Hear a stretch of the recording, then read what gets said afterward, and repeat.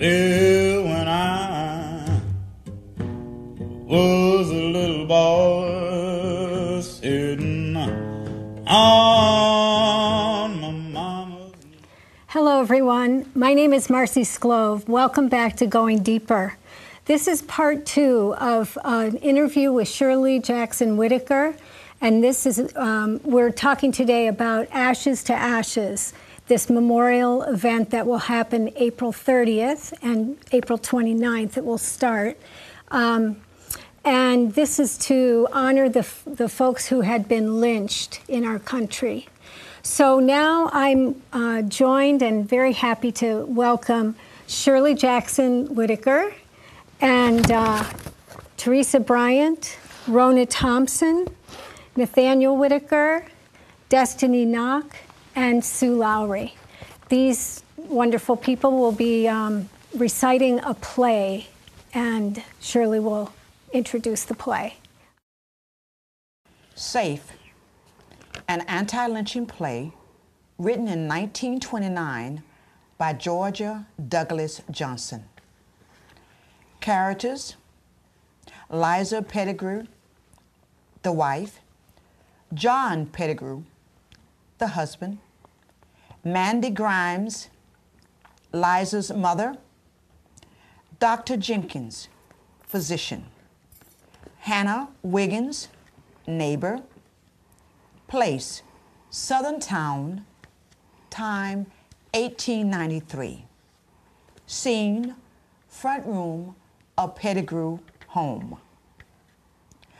Liza is discovered sewing on some small white garments.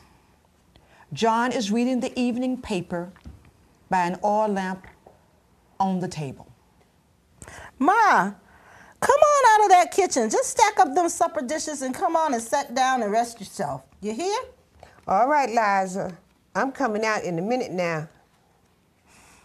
Ma's been on her feet all day long. She don't know how to rest herself. She sure don't. Come on, Ma. I hate to leave them dishes all dirty overnight, but if I must, I must. I reckon I would just mend John's socks while I'm sitting here. No, Ma. You lay down on your cot and stretch out a while and rest. First thing you know, I'll be down, and then you got to get up and around waiting on me. So rest while you can. All right, honey. I'll stretch out a minute or so if you wants me to. Oh, my, this feels good to my old bones. Of course it do. You're plumb worn out. You done a sight of washing today.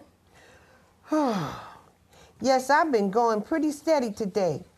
What you making on now? Just him and some little flannel belly bands. I got all my nightgowns ready now. My time is pretty nigh near. Yes, it's just about time. 9 months. I counted. Well. I see they done caught Sam Jose and put him in jail. When they catch him? Paper says this morning. I reckon his ma is plumb crazy if she'd hear they got him. I knows her. She's a little skinny brown-skinned woman, belonged to our church. She used to bring Sam along pretty regular all the time. He was a nice motherly sort of boy, not more than 17. I say, let me see. 'Twan't no woman mixed up with that, was it? No, seems like he and his boss had some sort of dispute about wages. The boss slapped him and Sam up and hit him back, they say. That's mighty unhealthy sounding business for this part of the country. Hitting a white man? He better have made tracks far away from here, I was thinking. I wonder who that is. Go see. Howdy, Miss Wiggins. Come in and take a chair. Howdy. I just thought I'd drop over here, being as Liza was so near her time, and... Go on, Hannah. What's the matter? You look all flustered. What's up? Sit down, Miss Hannah. There's a chair. I come over here to see how Liza was most special. Then I wanted to see if y'all knowed about the trouble. Liza's fine. But what trouble is it you talking about? We ain't heard nothing at all. I saw in the papers they done caught Sam Hosea. We all thought he got out of town. I just read about it. Yes, but that ain't all. What else is it? Tell us. You see, I hear they done formed a mob downtown, and it might be there'll be hell to pay tonight. Who told you that? Jim Brown told me about it. He dropped in our house just now and said his house things didn't look good at all downtown. I thought I'd better run over and tell y'all. Ain't they going to call out the soldiers? Did he say? No, he just said the crowds was gathering and it didn't look good in town. You don't reckon they'll take him out of jail, do you, John? I don't know. I think I'll step down the streets and see what they knows down by Briggs's store. You think you ought to go out? Be careful and don't stay too long. I'll be back. Don't y'all worry. I've been sitting here thinking about that poor boy Sam, him working hard to take care of his widow mother, doing the best he can, trying to be a man and stand up for himself, and what do you get? A slap in the face. Child, that ain't nothing. If he gets off with a slap, these white folks is mad. Mad! He done hit a white man back. They ain't gonna stand for it. I done seen it happen before. What's little nigger boys born for anyhow? I sure hopes mine will be a girl. I don't want no boy. No, I don't want no boy baby to be hounded down and kicked around. No, I don't want to ever have a boy child. Hush, honey. That's a sin. God sends what he wants us to have. We can't pick and choose. No, we sure can't. We gotta swallow the bitter with the sweet. Bang! What's that? Sure sounded like a shot to me. I believe them white folks is up to something this night. Listen, ain't that noise coming this way? It sure sounds like it.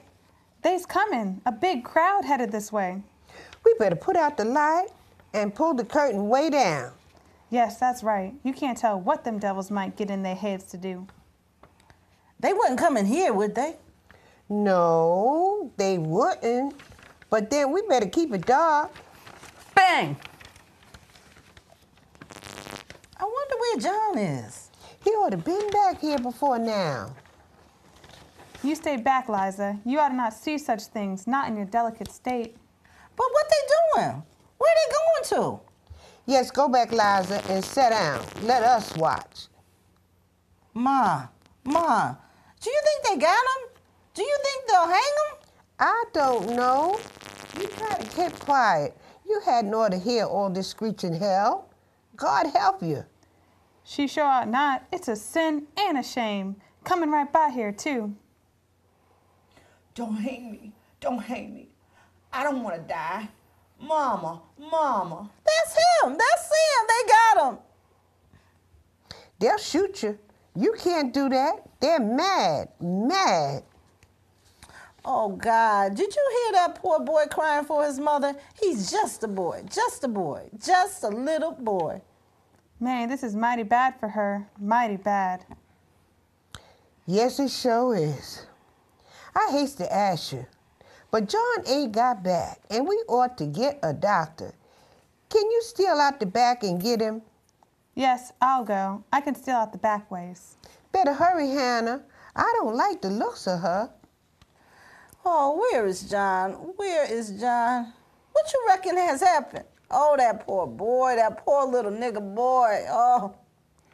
Try not to worry so, honey. We's in the Lord's hand. My poor child. I'll heat a kettle of water when I'm going to fix your bed so you can lie down when you feel like it. Did you hear him? Did you hear him cry out for his mother, did you? Yes, honey child, I heard him. But you mustn't think about that now. Forget it. Remember your own little baby. You got him to think about. You got to born him safe. What'd you say? Born him safe. Born him safe. That's what you got to do. Born him safe? Safe? Oh, where have you been, John?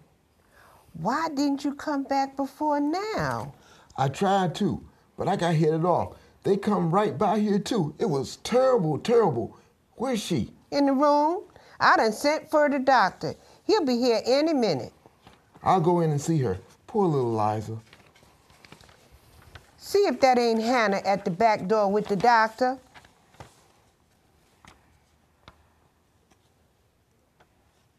All right. I'm so glad you come. Doctor, she's right in here. Please hurry. Get me some hot water. I got it ready for you. John, get the kettle. She's terribly upset. Doctor, terrible. I know. Hannah told me all about it. She stopped at her home a minute or two, but said tell you she'd be here to help. Here it is. Set it in the room. The doctor goes into the room with her bag and John comes out. How is she? Mighty upset. She ain't never seen no lynching not before. And it was terrible her being so nigh her time too. Do you think she'll get through all right? I pray God she do. But she shook to pieces. I ought to have been here myself, but I didn't know I was going to be cut off. Of course you didn't. We's all in the hands of the Lord. What a terrible night. I wish Hannah would come on back. I'm that nervous.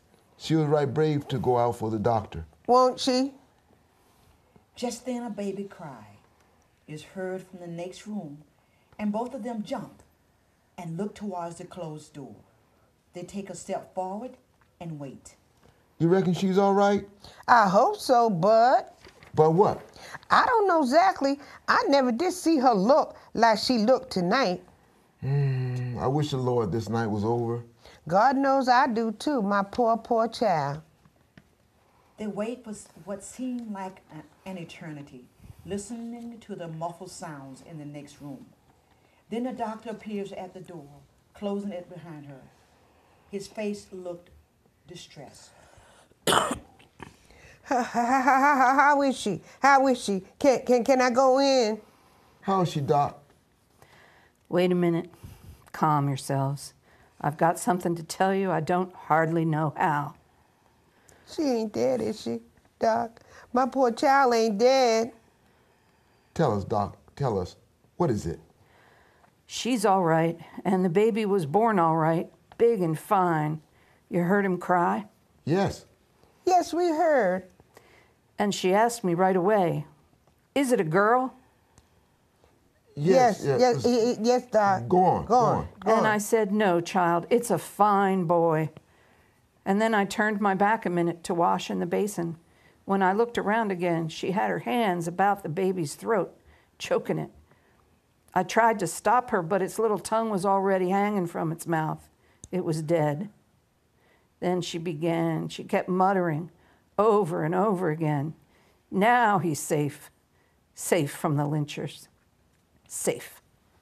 John falls down on a chair sobbing, his face in his hands, as Mandy stooped with misery, dragged her feet heavily towards the closed door. She opens it softly and goes in. The doctor stands, a picture of helplessness as she looks at them in their grief. The end. This is a poem called Our Unnamed Warriors, written by me, Destiny Knock, for the anti-lynching movement. How many had to be lost? How many at what cost? What's the cost of a better life for my children and my wife?